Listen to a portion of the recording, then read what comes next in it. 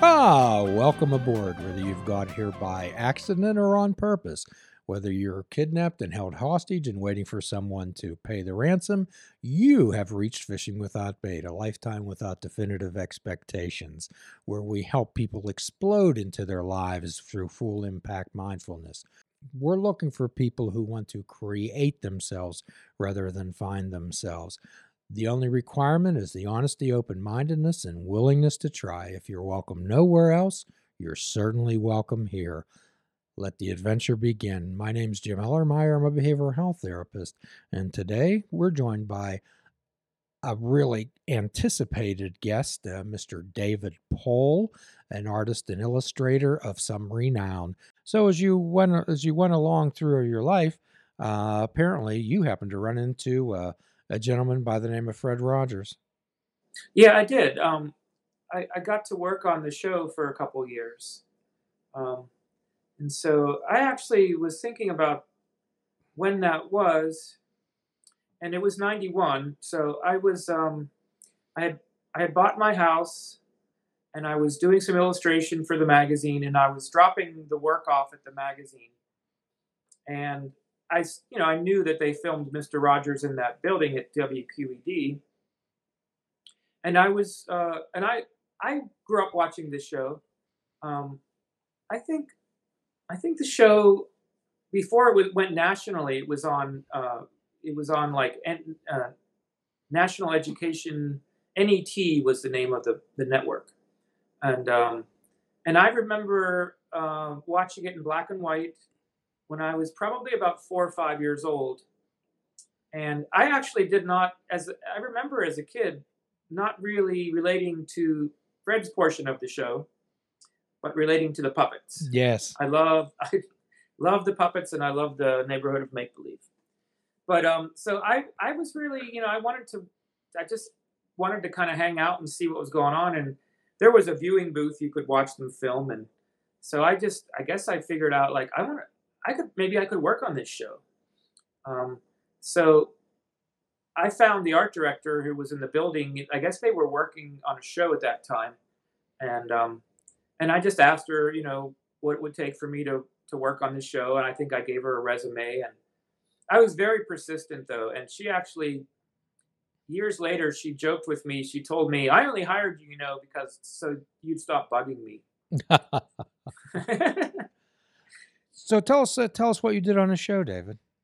Well, I was a scenic artist, and I did props, and we set up the scenery for the show. Like so, when they were filming the neighborhood of make believe section, we painted the dots on the floor, Ah, and we set up the castle and the house, and and if it was in storage and it needed little touch up, we'd touch up things, and would put the plastic vines on, and just kind of dress the set.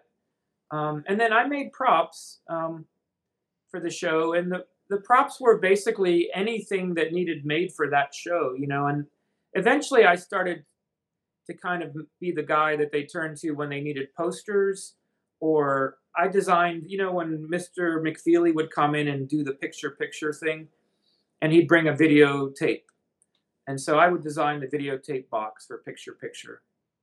oh, Which was wow. which was I loved picture as a kid. That was when they would take you to see how crayons were made or take you to a factory. Yes. Um, so I designed props, and yeah, Wasn't we that we cool? worked on the show. The show was filmed like 3 times a year, and they would be in production for about 2 months to film 5 shows. So they only filmed like 3 new weeks of shows a year, Ah, but they were in production for like 2 months to do those 5 shows. hmm. And And in the 90s, the shows got more complicated. They started getting little bit more elaborate. They had bigger budgets and things. I think it was so much fun. And like I said earlier, the people I met there, I'm still really close with a few people that have become like family to me. so tell So, us tell us what it was like on this set. Give us the atmosphere. well, the set sometimes it wasn't until later when I worked on it. So I worked on it in the early 90s, and then in the late 90s, and I actually was really fortunate. I got to work on the last shows. So the very last shows I got to work on, and that was really special. That was really special because everyone knew what they were the last shows, and it was really something to just be there for that. Um, but the sets were pretty relaxed. I mean, they worked. Everyone worked really hard, and um, at one time I got to, we didn't often get to hang out in the studio during the shooting. We were back working on props and things like that. So they might be shooting when we're working on new props, or we had a studio space there we're working in. So I didn't get to spend a lot of time in the studio when I first started working there, but then later on I got to spend more time in the studio. That was always very special. Um, and because a lot of those people had been working on the show for over 35 years, they all knew each other. They were kids together, and they started, and that was really just that chemistry between all the people, and that family feeling there. There were really a lot of great people working on the show. And one time I got to sit behind the treehouse with Fred while he operated the puppets. Ah, And there was a scene where Lady Elaine Fairchild, that puppet, she was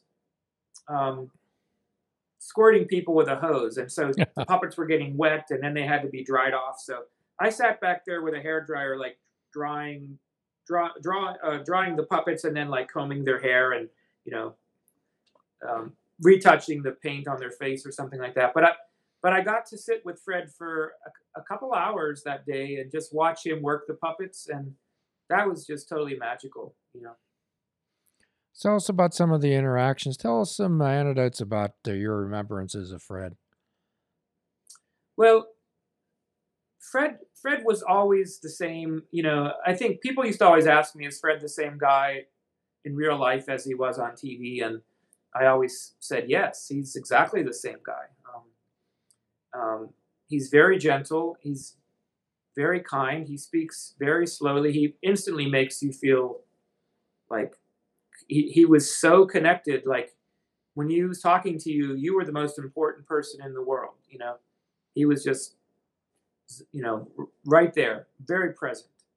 And it was hard to compliment Fred. If you complimented him, he would turn it around on you and say something like, "Well, that's very nice. That means a lot coming from an artist like you," or that means a lot to me coming from. So he always kind of returned the compliment, turned it around, and took the tension off himself and put it back on you. Mm. And I have some records here that he signed for me. Ah, I don't know if you can see these. yes, showing a picture of a young Fred Rogers. This must have been around '96 because the one is dated. But one day I went into his office and I just sat with him for a while, and I remember we were talking about Zen rock gardens, Ah, and I always wanted to make a Zen rock garden. And years later, I actually did a piece for the Three Rivers Arts Festival that I called Toy Zen Garden, and I took Fisher Price toys and I put a stick on the end of them with the little wheels, and I dipped them in paint and I drew a rock garden. It was a very playful, silly kind of thing, but it was kind of inspired in some way by that conversation with Fred, because I thought about, I'm going to make this rock garden, but I want to make it for children, or I want to make it like very playful, like a child would do it or something. But anyway, he wrote on this one for David, with kindest personal regards. hmm. And then we talked for a while, and then this one he wrote, "Dear David, you are special." I love this one. This was actually my album when I was a kid. This one here, it has a mirror on it. Ah, wow.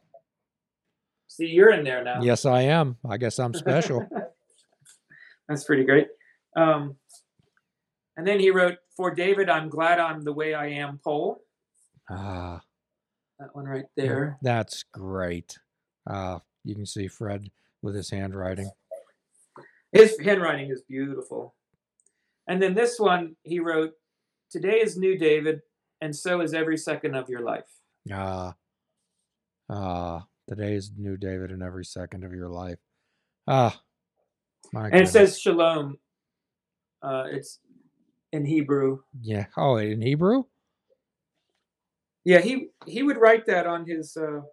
Sometimes when he'd sign autographs, he'd write that he'd write peace or shalom. Ah, okay. Um, but yeah, I mean, I had a few really nice. I used to go into his office when I was in the building a lot, dropping off my artwork um, at Pittsburgh Magazine, and when I would go in there, sometimes I Fred had a drawing of Snoopy by Charles Schultz, Hmm. and I think he had him on as a guest on the show, and he made the drawing, on the show. And it was a really simple, sketchy drawing, and it was so great. And I used to love to look at it. And so sometimes I'd walk past the office where Family Communications was, and I'd just kind of poke my head in, and I'd ask someone, "Can I just go look at that Snoopy drawing?" And they'd be like, "Okay." And so I'd walk in there and I'd look at it. And but if Fred was in there, sometimes I would just say hello. And so I had a few times where I sat on the couch with Fred and just we just talked for a little bit. He was always very open to talking and very receiving, and I became good friends also with David Newell, who played Speedy McFeely. Yes. And David's a very kind man, and his daughter was in art school at the time.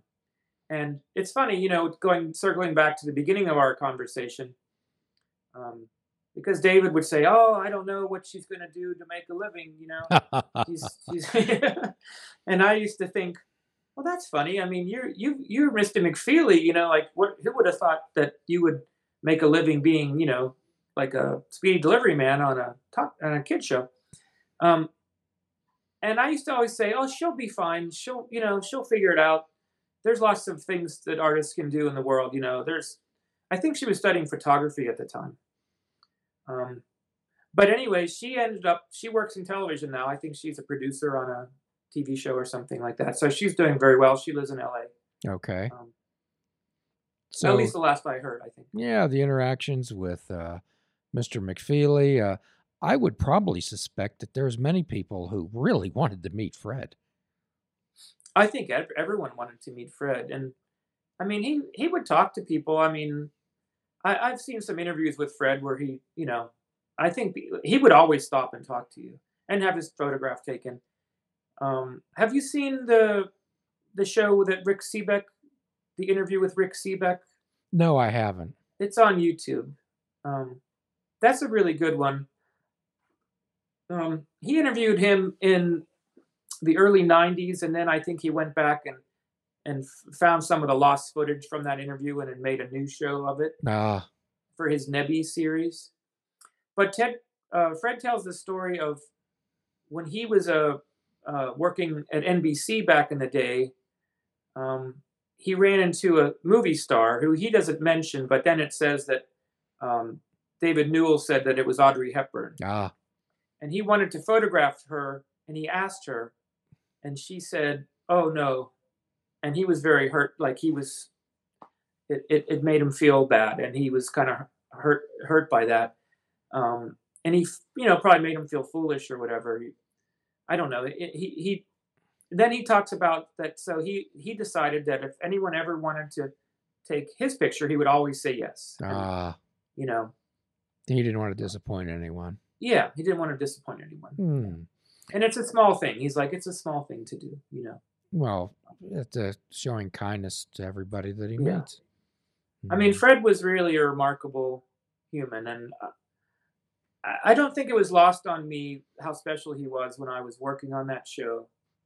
I was really aware that he was for one thing, he's just a true artist. I mean, I was really impressed by Fred as an artist, because he wrote the songs and he did the he did the puppets and he wrote the music. He was a great songwriter. His songwriting is incredible. Really beautiful songs. He's sort of like a Tin Pan Alley type songwriter. He writes songs that just like drill wormholes in your head. He wrote songs that drilled wormholes in your head. Yeah, they're Isn't just that catchy. isn't that cool? I remember a particular the movie that Tom Hanks was in, uh, when there was one particular scene when the writer from Esquire magazine first came to the show and he was trying to get something with Mr. Rogers and everybody on the set. There was a couple parents had brought their child in to meet Mr. Rogers, and the child had been able to say how much they appreciated Rogers in their life. And Rogers held everything up for like half an hour speaking to this family, and some of the staff was a little bit exasperated, but not much. And the writer was getting upset and impatient and saying, "How often does this happen?" And the person looks at that writer and says, "Every day." Yeah, I saw some of that too when they would bring people in to meet Fred and stuff like that. And he would just, yeah, just he wanted to spend time with them, and people would be kind of looking at their clocks, and yeah, he was very generous. But I think he's a true artist. The thing I loved about Fred was, and I think what really connected to me to to him was that he was someone who kept his childhood alive his whole life. That's a great statement, David. He was a person who kept his childhood alive his whole life. Yeah. He wasn't removed, like, it was obvious that he could just go there. And when he was playing with his puppets and acting out the parts, he was also playing. He was really playing, and I could just see he wasn't far removed from his childhood, and that's something that I relate to on a level as an artist. I think that getting back to that, talking about, all children are creative. All humans are creative. We're all creative, and and that's something that's connecting to that spirit of being a child and that joy of creation that you experience in childhood.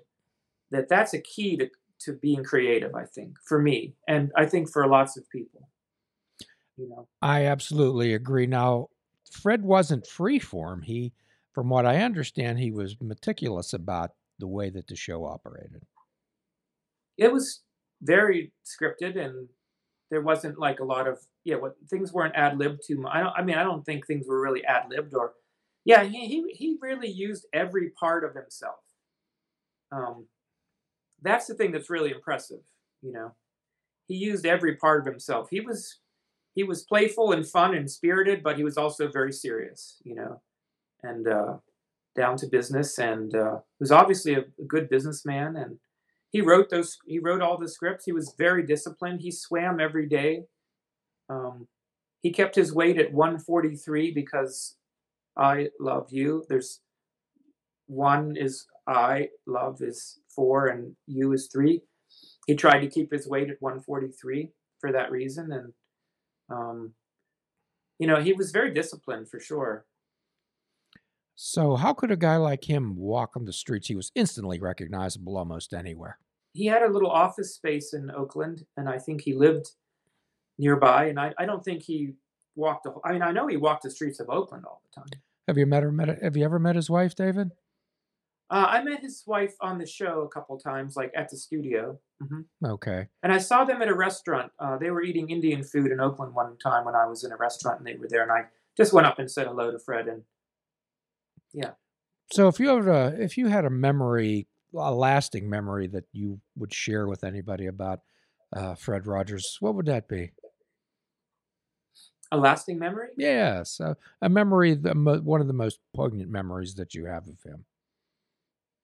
Well, I think it would probably be that time where I got to sit behind the tree and watch him do the puppets. Hmm. Because that, to me, that was just. I remember being a child watching the show. I loved X the Owl. Um, that's the thing I love. Like Fred, all those puppets are Fred, and they're all very different personalities, but they're all part of his personality. Ah, And I remember I had very specific memories of watching the show and watching Henrietta Pussycat and X the Owl. And here it was, I don't know, 40, 35 years later or something like that, and I'm sitting there behind the tree on the other side. I've broken through the TV set, and I'm on the other side watching it happen. And I think it was just kind of amazing. That's probably my favorite memory. I'll never forget it. how many people were quite envious when you start to tell them, "Hey, I worked with Fred Rogers"? I don't know if people are envious. People just think it's great, though. That's just wonderful. I dealt Yeah. with a person once years ago, David, that their grandmother lived across the street from Mr. Rogers' mother in Latrobe. And most every Sunday, Fred would come to visit his mother. And sometimes he would take this little boy, not a little boy anymore, take him by the hand and walk him around the block. He said that was the greatest experience of his life. I felt very blessed, and I think what's really kind of profound to me, though, is that there's a little circle of friends. There's like a lot of my friends, when I think about my little community and my circle of friends, um, there are people that I met at Mr. Rogers that are like, those are the people. You talk about your 3 a.m. friends. Yes. One of them is my friend Alexis and Joe, who I met on that show. They're husband and wife, and I met them working on the show, and we've been through everything together. We we've been very close, and they're like family to me. And that's probably the most important thing that came out of that show. Working on that show is that those relationships that I have with those people. Oh, yes. Yes. How fortunate have you been in your career to encountered so many wonderful people in your life? And how many people have you influenced, David? Um, I mean, I've influenced some people. I feel it's good to me when people tell me that they're inspired by the work I do, or you know, I mean, I post things on Facebook or I post things on Instagram, and sometimes someone just writes something, and it just makes me feel good that it brought joy to their lives. And my father was a school teacher he taught for 50 years, but he taught at North Hills High School for Mhm. 35 years. And when he died, people came to his funeral from the class of 1970, and he died in 2009. Ah, And he had students come from the class of 1970 and tell me that he was the most important teacher of their lives, that he was their favorite teacher. Not just one or two people, I mean, probably a dozen people said that to me who had him. A lot of his students came. And that was really powerful. And in some ways it made me feel like, I love to teach, but I don't know if I'm a good teacher. I think teaching requires your full attention and your full focus. And sometimes I feel like I've tried to teach, and I think I have been a good teacher at times, um, but I never wanted to be a full time teacher. well, I guess that would be in the realm of your students. They would be the ones who could determine that. Yeah, that's true. I mean, I had I won't. Maybe I shouldn't tell this story, but I taught at a college, and I had teachers tell me, or students tell me that like my lectures were a waste of their time, and I think teaching is one of the, because I remember having some teachers that changed my life, and I think that teaching is the most one of the most important jobs there is. Um, and I think maybe someday I'll get back to teaching. I don't know. It's hard to make a living as a teacher. It's sad these days because I don't have a master's degree, and if you're teaching adjunct, you don't make anything. It's really hard to do it because the pay is so bad. Um, Indeed. and it's a little depressing. It's a little discouraging when you're putting a lot of effort into it and you're not making much, and you feel like the students don't really appreciate it. Um, Well, in the 12-step world, David, we call that planting seeds. You never know when they're going to sprout. yeah, I understand that. Yeah. And But I in mean, I've taught enough to know that if you have 30 students and you reach one of them, then you're really doing something. well, that's nice when somebody gives you that and says, "Oh, you reach one student." Well, you're not with them 8 hours a day, and you don't experience the frustration that I feel at times. Uh, so, we've always one of my favorite 12-step expressions is, "You can't think your way into acting right. You have to act your way into thinking right." Hmm. And it's action and effort in life that makes something happen. And David, when I talk about action and effort, I usually give this uh, little talk about it. I say There was a person that prayed to win the lottery every day for years, sweat blood. Nothing ever happened. And one day they yelled up out at the sky. They said, God, why won't you let me win the lottery? And God called back down and said, could you meet me halfway and at least buy a ticket? So, Yeah, for sure. so that's what I often suggest to Yeah. people. You got to buy the ticket. You can't, wishing and hoping and waiting for something to happen just doesn't work. Yeah. Yeah, you have to show up and you have to try things, I mean, I think, getting back to like how do you get there from here Yes. or here from there, you know, big part of it is just trying and, you're going to fail, you're going to be rejected, I mean, I can't tell you how many times I've gotten rejection letters for exhibitions or for grants or for, projects or fun. And I'm waiting to hear about one right now and we'll see what happens. And, but that happens a lot. You just have to just keep trying and just, part of it is just being persistent. Well, it's not how many times you fail, it's how many times you get back up. Right. And For sure. that's the way that we view Yeah. things. So quite often I'll talk about people, well, which end of the horse are you looking at? The horse has two ends, but the horse doesn't move, only you can. It's a change of perception. So I would probably suspect that there's times in your life that you felt, oh man, I'm not getting anywhere. This isn't working. Yeah. Lots of times. I mean, it's one thing to, like I think when I first started doing national illustration, it happened so quickly that I thought like, oh, well, I've arrived and now I can just like coast, like took me a while to get this boat sailing, but now I can just sort of coast. And I did for a while, but it wasn't like it wasn't hard work. But then when it started to, you know, the wind blows and the sail falls down and, like you got to figure out how to get your boat back up out of the water. And, there's been many times, like I've kind of reinvented myself as an illustrator, at least 3 times in terms of like doing a body of work and having a certain style and the work you build a body of work and then you want to grow because an artist dies if you don't grow. You have to grow and you have to change and when you're selling something and it's a product, which illustration is a product, you're selling it to someone, they're buying it, so you're essentially making what they want you to make.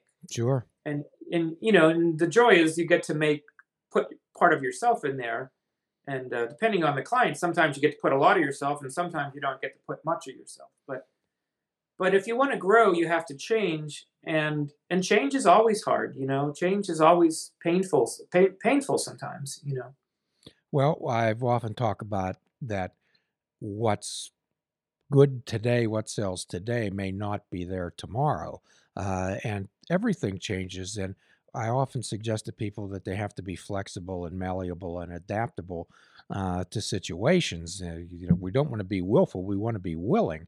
And sometimes I'll use this illustration. I'll say, have you ever seen a thoroughbred horse race? Well, yes, they're big, magnificent animals and they can do one thing and they can do it well. However, what do they have over their eyes? Blinders.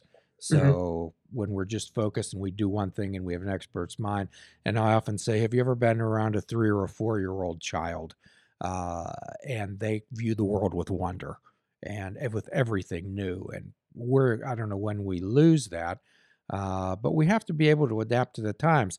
If Sears and Roebuck would have adapted to the changing technology, they'd still be in business. And at one time, they were the largest retailer in the world.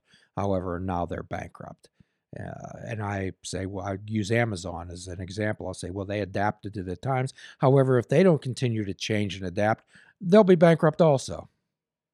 Yeah, Sears started as a catalog Yes. business, which is interesting too. Yes, they did. They didn't have stores. They started, almost like online shopping, and you looked at a book and then you bought the thing from a book, like a picture in a book. I couldn't wait when I was young. I couldn't wait until the Sears toy catalog came out at Christmas. Yeah.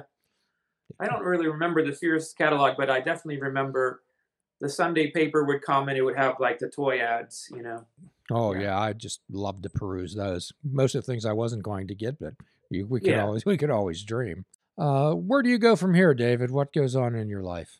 I'm I'm painting again, um, and I had quit painting for quite a while, and I had decided maybe like 8 or 9 years ago that I was just going to focus on my illustration work, and I was going to not make work for myself, and I was going to, and then the Mattress Factory invited me to be in a show there in 2017, I think, and I did this video installation, and it's on my website. If you go to davidpohl.com, there's a link for the Mattress Factory show, and that was a really interesting piece of art that I made. It was a video installation with music and sound, and that was a pretty interesting thing. But that was really the only thing I did that wasn't commercial work for about 8 or 9 years, and then I think that I started thinking, well, I've reached a dead end here.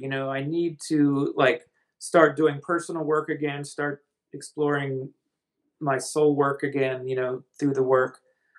Um, so last year I started painting, and right now my girlfriend Kara and I are working on my house, and um, I'm going to be moving my studio up to the third floor, um, and I'm looking forward to like just doing more of work for myself and trying to find more of a balance between professional work and the personal work, and I've been posting some of my paintings online, and been getting a really nice response from people.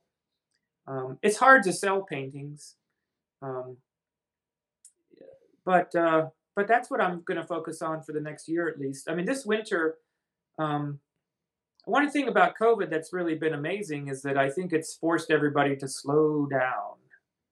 And I lost a few jobs this year that I knew I was supposed to get. They were related to, you know, I do work sometimes for theatrical and theater companies and that kind of thing, music shows and things, and so those things aren't happening.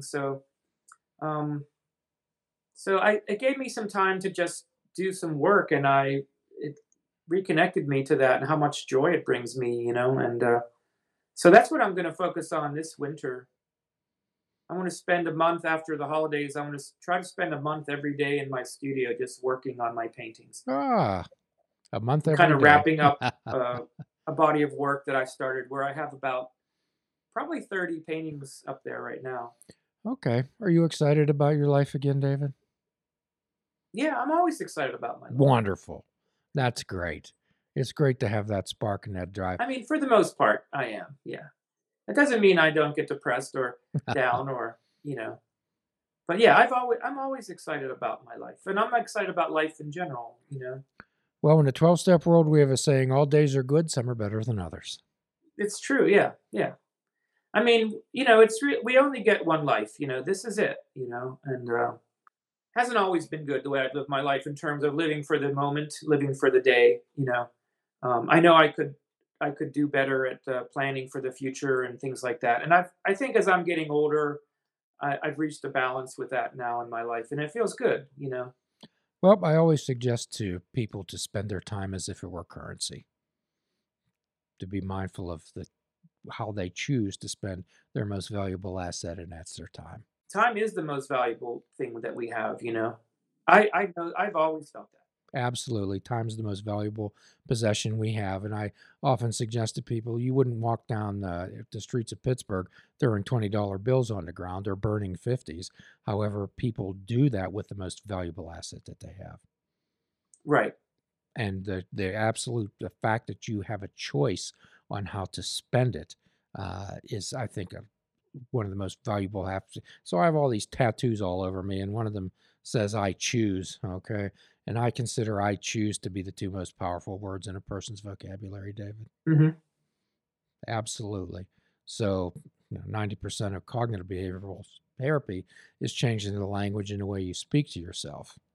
And that's why I have this one tattoo on here. I don't know if you can see it, but it says abracadabra.